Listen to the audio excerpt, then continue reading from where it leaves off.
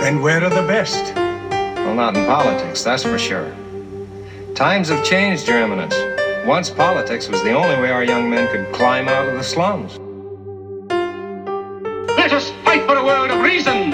A world where science and progress will lead to all men's happiness. I mean, if I don't know what you're up to, and if I don't holler and scream when I think you're doing it wrong, and if I just mind my own business and don't vote or care, then I just get what I deserve. In the name of democracy, let us all unite!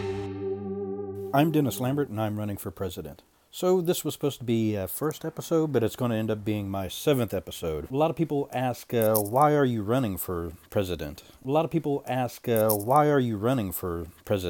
You got to be crazy. Absolutely, I'm crazy, but at least it's the kind of sanity I can handle. There are a lot of reasons why I would run for president, mostly because I have a love of country, and service to my country. I enlisted when I was 18 years old and served in the U.S. Army for 8 years. I don't want to run for president. I feel I need to. Our country is certainly suffering from a lot of division, and it doesn't seem like either the Democrats or Republicans are willing to reach out to the other side or compromise or even work together. There are plenty of good examples of leadership from the president in times of division. If we looked at Teddy Roosevelt, the 1880s into the 1890s, there was a Great Depression there, a stock market crash, and he brought our country back together by ending monopolies of business. Franklin Roosevelt, during the Depression, actually proved that the government can employ the people and put them to good use and build an infrastructure that our country can grow from.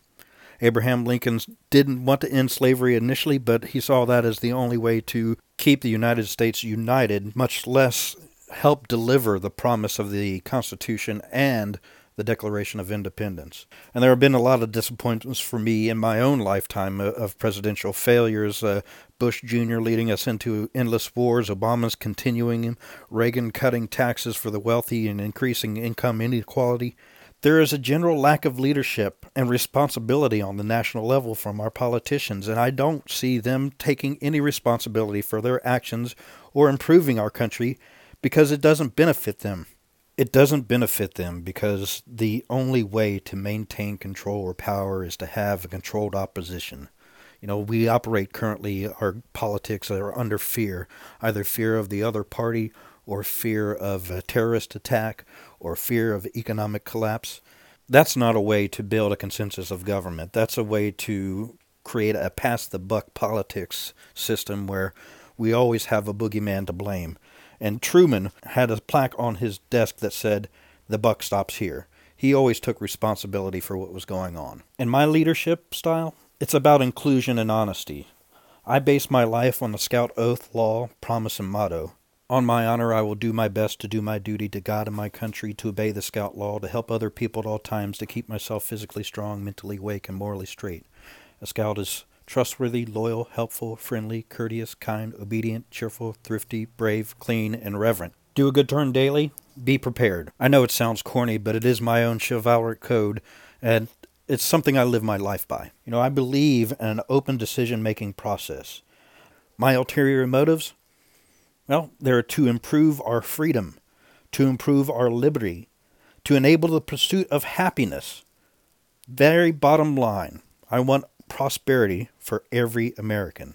I certainly don't expect to become wealthy from this. I've never been wealthy. I grew up poor, and I expect to maintain that status because our income inequality is such that there is no upward mobility unless we win the lottery, and even then they're going to tax half of your income right out the gate.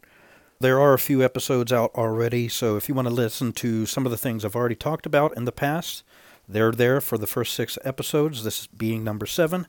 Expect quite a few more. I have specific episodes dedicated to my platform and policies. There's more information about my platform and policies on my website. That's www.dlpotus2020.com. You can follow me on Twitter at dlpotus2020.